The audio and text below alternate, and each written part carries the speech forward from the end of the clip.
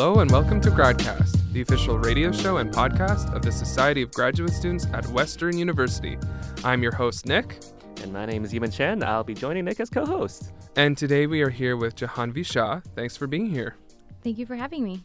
So we've been talking to you a little bit, and we've been really interested in your work, which involves radars and planets and the moon Titan. Can you tell us a little bit about what your work is? Yes, for sure. So as you mentioned, I do work on Titan, and really I study Earth as an analog for Titan. So what makes Titan really special is that it shares a lot of similarities to Earth. So it has a very thick atmosphere, mainly made up of nitrogen, very similar to Earth, and a little bit of methane. And it also has liquid on its surface, which is the only other planetary body besides Earth that has liquid on its surface. But obviously it's not the same as Earth, so it's not water, but it actually has methane and ethane lakes. So that's really exciting. So because of the similarity, I study Earth as an analog to understand what's happening on Titan's surface and what we can study based here on Earth. Exactly. So, but, Titan, it's one of Saturn's many moons. Saturn has many. But what is the weird thing about Titan? Yeah, so as you mentioned, it's Saturn's largest moon. And what's really interesting about it is because I'm interested in surface processes, one of the things that I study is impact craters. And so what's really interesting is that Titan has very few impact craters compared to its neighboring satellites. And this is really intriguing because it's very similar to what we see here on Earth. So compared to our moon, which is also our neighbor, it has very few impact craters. And based on locations in the solar system, if you're neighbors, you should experience the same number of impacts through micrometeoroids and meteoroids. So it's really interesting to see how neighboring planetary bodies have different number of impact craters. And we think because Earth and Titan both have this thick atmosphere, that atmospheric shielding is a big part of it. So not a whole lot of rocks are able to get through the atmosphere. And also, it has active surface processes, so it's erasing away these impact craters. So that's a big mystery that we see. We are essentially missing craters on Titan and on Earth. So tell me how one goes about measuring the craters on these, these moons that are so far away from Earth. Yeah, for sure. So because it's so far away, the best way to study them is through remote sensing. So we send a lot of satellites, so spacecrafts. For Titan specifically, the Cassini-Huygens mission that orbited Saturn from 2004 to 2017 studied Titan and other Saturnian bodies very extensively. So it used varying instruments, and the one that I look at is radar, which is radio detection and ranging. So essentially what it does is it sends radio waves to the surface, and we measure the backscattered echoes, and it gives us information about the surface, so specifically the slope, the composition, and the surface roughness. So these are key properties when you're trying to identify and map craters on surfaces. And so that's what we've used for Titan specifically because it has an atmosphere. Radar is the only wavelength that can penetrate through it. So you're saying radio waves, is that like the same sort of radio waves we are broadcasting through like CHRW Radio Western? Exactly. Yeah? Yeah. So then would it be possible, like, could our podcasts be used as sort of radio waves to perform like radar measuring and detection for these sorts of things? Like, is there a difference? No. There's different kinds when you have, so actually we have Earth-based radio telescopes that study the moon and Mars. Oh, wow. Yeah, so it doesn't have to be a satellite. It's just that you get a little bit more information and better resolution because you're closer to the surface. Okay, so you sort of like ping out some radio waves. It comes back and you measure it? You detect it? Like, how can you tell what's going on just by receiving radio back? Yeah, so it's very technical. So essentially what it has to do is if you have a rough surface, your wave is going to bounce around a lot more before getting back to you, as opposed to a smooth surface because it's just going to hit and come back. Okay. So you're measuring the difference between the signal that you get back. And that's how you can tell what's going on the surface. Cool. Do you send like sort of sounds across the radio waves, like like we might be doing through radio here, or what is it? Just energy? Just energy. Yes. Okay. Yeah. Mm-hmm. Neat. Yeah, and it's actually really interesting. So radio is an active form of remote sensing. Okay. So you don't need a light source. So you can operate this instrument all day long and all night long. You don't really need the sunlight. So it's a very effective instrument to use for studying different planets. Well, that's really neat. But you say that you're using radars to sort of understand the craters of Titan. Yes. But is there any limitations to that? I mean, for sure. So the resolution is always a big one. And again, radar can only give you so much information. So basically, I look at additional data sets that we don't actually have available on Titan. So when you're looking at radar images, you're just getting information about the surface and the surface roughness.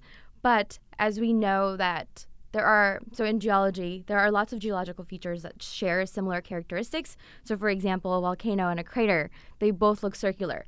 So without any additional data sets, it's really hard to distinguish what the feature is.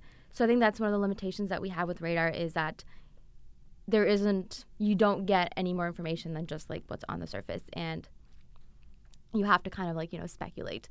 But I guess it's true with sort of like any data set. If you don't already know what's there, it's kind of hard to categorize. And so is that why you're looking at radar of the Earth's surface to maybe understand, the data that we got from Titan better?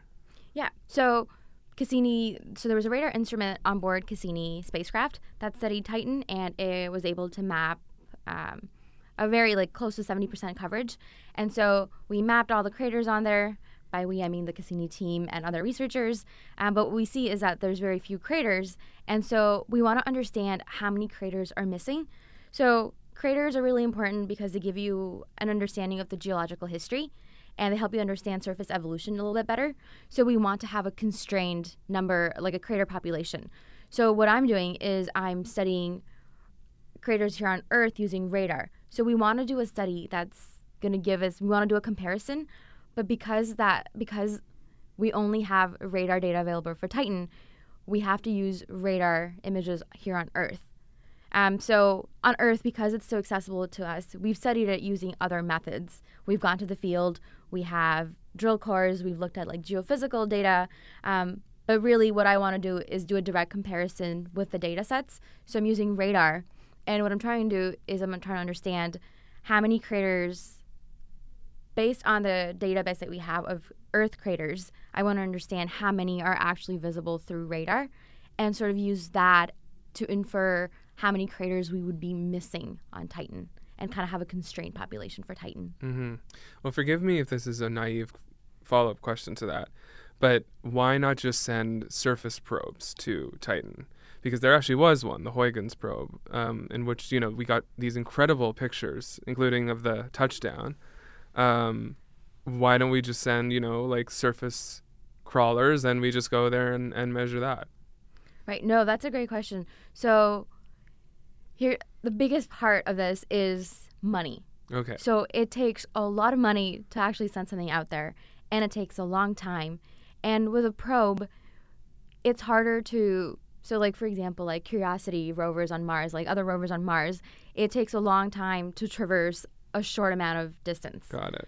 So because we want to do a global study, we want as much coverage as possible.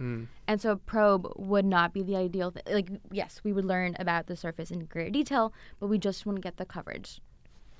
Well, what is so interesting about Titan? What is the focus on that as opposed to, there's plenty of other places in the solar system and perhaps even beyond that we could go visit. But what makes Titan so sort of interesting, both to you and to, people studying space science? Yeah, so Titan is really unique compared to... So Titan is considered an icy moon. Okay. And because it has an ice shell. And there are others, so there's Europa and Enceladus, which are... other icy satellites that people are interested in. And it really, so icy moons, the appeal there is that all of these have global oceans underneath their ice shell. Oh. So it's very interesting for astrobiology, which is why icy moons is a big hot topic, or a cold topic. So I think that's the appeal. Yeah. But Titan is a little bit different in the sense that it has a thick atmosphere. Okay. And it has liquid on its surface. So it makes it very similar to Earth. So astrobiologists have done experiments to understand what this could have done. So actually my advisor, Dr. Catherine Niche, for her PhD project was able to show that if you take the contents of Titan's atmosphere and you give it electric spark, which is supposed to mimic cosmic radiation that Titan experiences, it can create inorganic molecules into organic compounds and essentially make amino acids. So this is very interesting in terms of understanding like the prebiotic chemistry or like the precursors to life, because obviously amino acids are the building blocks of life. Right. Yeah. So I think that's like the general big picture attraction for Titan and why a lot of people are interested. Okay. And so these sort of conditions, you're saying there's an atmosphere, there's like liquids on the surface. Is this unique to Titan? In sort of our solar system? Yes. So besides Earth, we haven't seen it anywhere else. Oh, wow. And actually what's really interesting is because it has this, it also has sort of like a hydrological cycle, but obviously it's not water because it's methane. So it has a methane cycle, so it has a hydrocarbon cycle. So we see weather on Titan, we see rain, and we see erosion. Okay. And we see weathering. So there's a lot of processes that are very similar to Earth. So we think that it mimics conditions of early Earth. So if we ever wanted to study how life could have originated, this is the place to do it.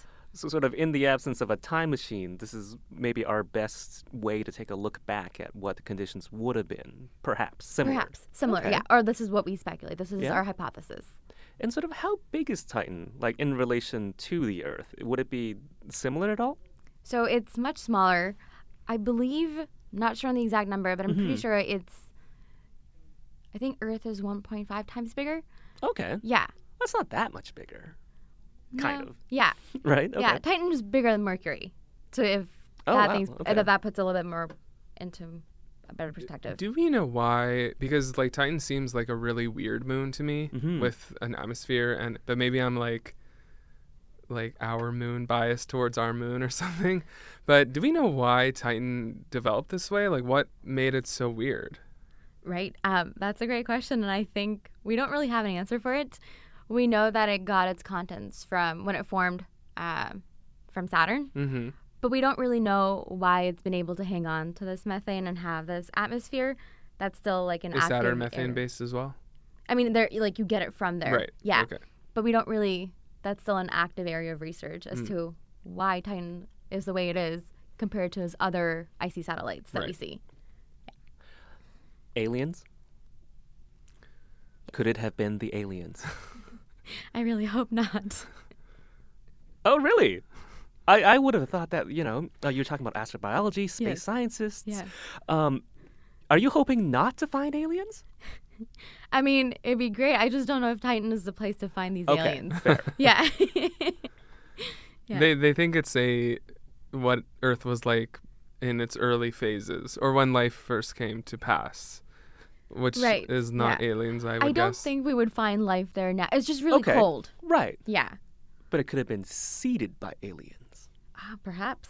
All right. No, I've just been watching too many sci-fi movies, maybe. But what you said earlier was that craters actually, when they strike moons or planets, they actually form water for a brief amount of time, right? Or liquid? Oh, so, yes, I think so because it forms water specifically on ice. So when you have this impact, because it's a high energy event, there's a lot of energy that's being transferred into the ground. So here on Earth, on rocky bodies, we have something called like impact melt. So it melts the target. So you get melt rocks here on Earth, but on Titan, because it's covered, it's an icy satellite. It has an ice shell. When it hits, it's able to melt this ice for a brief period of time. So you would have water essentially for a little bit of. Would it be too short for life to form there, or do we not know? I'm not really sure. That's not my expertise, but it would be very short-lived. Like, it wouldn't be, like, millions of years. Like, it'd be very short. And I don't think it'd be enough for it to, like, So you said earlier that Titan right now sort of mimics or is similar to what Earth might have been like when life first formed, correct? However, the difference is that Titan is very cold. So you think that life would not form there. Or no? Am I wrong about that? So I don't think we could. So I think in the way, like, so it's really hard to define life. So life as we know it, it'd be hard for it to exist on the surface right now, just because it's really cold, 94 Kelvin. So it's like about 200 degrees below 0 Celsius. And so we think that, at least this is my guess, I'm not an expert in this area, but I think the idea is that if life lived even for a short period of time, it would be in this water, because life as we know it would need the water. So it would be in this impact craters where it's been able to create a little bit of water for a little bit of time. So maybe we would find like some sort of like remnants or evidence that maybe there were interactions that was able to create life for a little bit. Yeah. But if life as we know it cannot form on Titan, in the long term, that life would have needed to, for this circumstances to be able for life to form on Earth, what are the questions that we want to ask when we start studying Titan more closely after we get the results from your project and we may know like a closer estimate of how many craters there would be on there? What are some of the questions that, we're sort of hoping to look into by studying Titan more closely? Right. So I think a direct, the long-term, the big picture of this project would be to understand essentially the surface processes. So once we have a better idea of the crater population, it really sort of helps us understand the resurfacing processes on Titan. So we know that there are active geological processes. For example, we have plate tectonics on Earth, but we don't really know what the interior structure on Titan is like. So we don't know if there is active tectonics, but we want to understand what this process is that's allowing these features to get erased and sort of resurfaced. So it would help us understand that. Also, a better crater population helps us understand, gives us a better idea of the atmospheric history, because we believe that there might be some methane on the surface, like outgassing from underneath. So we would get a better perspective of that, just like a more comprehensive history of the atmosphere. And then we would also, so that number is really important for some models that we have on the evolution of Titan and the formation of Titan. So we really need to understand what's happening on the surface to get like the backstory and the comprehensive history. And so it doesn't necessarily directly relate to the astrobiology aspect of it. It sort of helps us understand a big part of Titan, but in general, any part of it is important to understand the astrobiology side of it. Understood. That's interesting. So, you are working on your master's degree. Yes. Right now here. Yes. In Earth and Planetary Science. Is that? Yes. So I'm part of the Earth Science Department and the Institute of Earth and Space Exploration. Okay, great. So, can you tell us, how does your research project for your degree, how does that fit into sort of the broader context of learning about Titan, of trying to understand it, all that sort of thing? Yeah. So the first part of my project is to understand the crater data set here on Earth. And I think that in general sort of helps us understand how we use radar to study impact craters on any planetary bodies. Excuse me.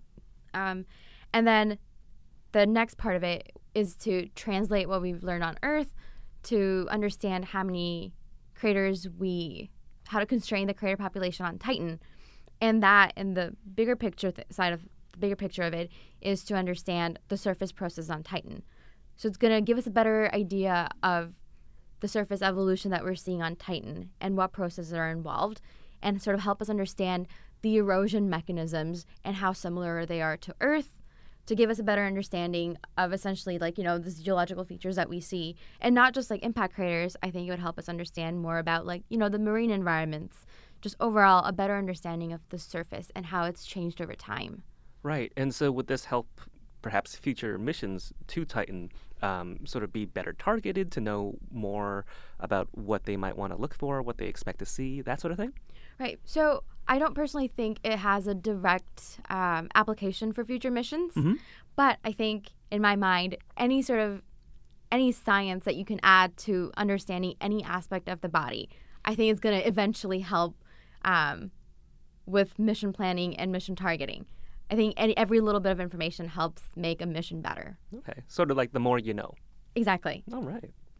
Then what is it about, I guess, impact craters, space, Titan? What drew your attention, sort of personally, to this area of study, this field of work? Right. So that's actually a really interesting question. So in my undergrad, I studied astrophysics. Mm-hmm. So I really liked space. And what I found was that astrophysics is great, but it is a lot of abstract thinking. So it's a lot of math, a lot of physics, and it's very theoretical in a sense.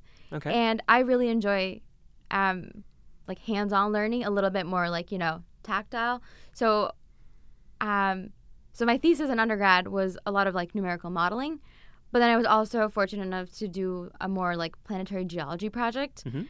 And I know that with that project, I knew that I wanted to be involved in like future missions within the solar system. And the best way for me to do that was to study planetary science. And I'm just a really big fan of moons. I like moons in general. And Okay, well, no, what is it about the moons then? Was it like ours specifically? Are you into lunar phases, astrology, perhaps? not at all. Not at all. Oh, Not at all. I think that's a very intense question to ask space scientists. Yeah. Yeah. Is it Controversial. divisive? Controversial. Very controversial. Oh, my. I've been asked if I study astrology as opposed to astronomy, and I think it Probably too physically many pains me. Yeah, too many times to count. Yeah, exactly. I'm sure that's like a joke in your field, right? Oh, Yeah. 100%. Yeah. But I have to tell you something, really like space and, moons and extraplanetary explorations. Like, I love that stuff like so much. And, for a time I thought I'd actually go into that, but I always worried that if I went into it, the sort of mysticism of it, like the sort of wonder of it might go away, because then it would get clogged down by like numbers and work and all this. Clearly that's not happened to you. So what keeps your passion going through a difficult time like a master's? Oh, for sure. I totally understand that. And I would be lying if I'd said that that's never happened to me. I think you're right. Like, when a hobby turns into like a job, it sort of like takes away the little like, mystery and passion for it. And I think that's true as a graduate student. So a lot of my day-to-day work is on the computer, and it's a lot of processing and like, mapping. So sometimes you forget the bigger picture. So I find it really helpful and grounding to, talk about it sometimes. So I love meeting new people, and, when they ask me about it, it sort of like, reminds me again it sort of like reminds me of why I'm doing this and what the importance of it is. So I think it helps to talk about it and sort of just like, take a step back anytime you're feeling a little down or overwhelmed. I think going back, and it's important to know what the purpose of your project is, because then it reminds you again of like, why you got into it and what's so special about it. And I think one way that I really like to do it is through science outreach. So I like being involved in like, science communication, because it reminds me not just about my project, but just in space in general and science in general and why I study it. Because, it helps me break it down and get people interested in it. And it reminds me why I find it so special. Very cool. Are you thinking of continuing on with this for PhD, or what are your thoughts about that? Yeah, for sure. So I really enjoy the project and the advisor that I work with and the lab environment. So actually, I've upgraded to a PhD. Oh, very cool. Nice. Yeah. So I'm hoping to stick with Titan. Nice. Yeah, for the long haul. So in this field, what's your eventual dream for you to end up working as? So I think at this point, I would really love to continue doing research. So a research scientist and being able to help with future mission operations and future planetary missions would be the ideal job in my mind. Yeah. So you mentioned science outreach just a second ago as well. Do you think that's something you'd like to keep up as you pursue your future studies? Oh, for sure. So I've actually been involved in science outreach all throughout my undergrad, and I'm trying to continue that through my graduate career. I find it really helpful. I think it adds a lot to what I do. I think a big part of science is being able to communicate it to the public. Of course, yeah. So I'm a big, believer in getting the community involved in the science that's being done and getting them engaged. So yeah, I really hope to continue that throughout, the future, even as like, a a research scientist, I want to have that part of life where I get to share what I do with others in my community. What are you doing right now to sort of share it? What are the sort of activities that you do? Yeah, so one of the big things that I'm involved in is an event called Science Rendezvous. Mm-hmm. So it's actually a Canada-wide initiative, and the catchphrase is to get science out of the labs and into the street.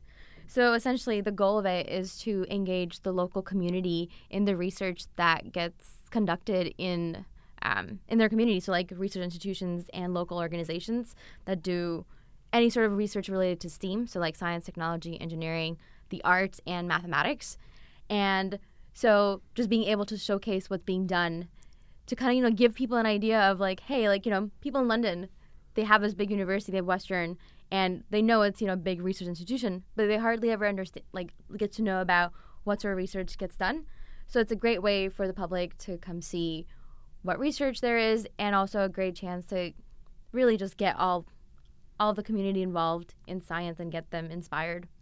Do you do that through like activities or like presentations? Like what are the sort of day-to-day or sort of material things that you do that day? Yeah, so it's a street festival, and we invite departments and local organizations, and they usually plan a few activities and they just have at their booth. So it's a lot of hands-on activities that people of all ages can take part in, and it's just to teach them about that specific topic. So if we were, wanting to attend Science Rendezvous this year, where will we go? What sort of information will we need to find this place? Yes, for sure. So Western, this is our 4th year doing it, and so it's going to take place at the TD Stadium. Okay. And it's on May 9th, 2020. It runs from 2 p.m. to 9 p.m., and we'll just have a lot of activities and a lot of stage shows and just fun activities planned for people of all ages. And if you want to find more information, you can find it at sciencerendezvous.uwo.ca. Awesome. We'll have that link in the show notes. Well, we are just out of time here, so we want to thank you so much for coming in. We really loved to talk to you about space and radar and Titan today, and we're really happy that you came on. Thank you so much for having me. It was a lot of fun. This has been GradCast, the official radio show and podcast of the Society of Graduate Students at Western University. I've been your host, Nick. My name is Yimin Chen, and our guest today was Jahanvi Shah. And this episode was produced by Laura Munoz. And if you would like to be involved with the show or get in contact with us, you can email us at gradcastradio@gmail.com. You can follow us on Instagram, Twitter, and Facebook at Gradcast Radio. To listen to us, we are on the radio at CHRW 94.9. You can also listen to all our episodes at gradcast.ca or on podcasts like Podbean, iTunes, and Spotify. You can also find us some episodes on YouTube as well. Thank you for listening and have a great night.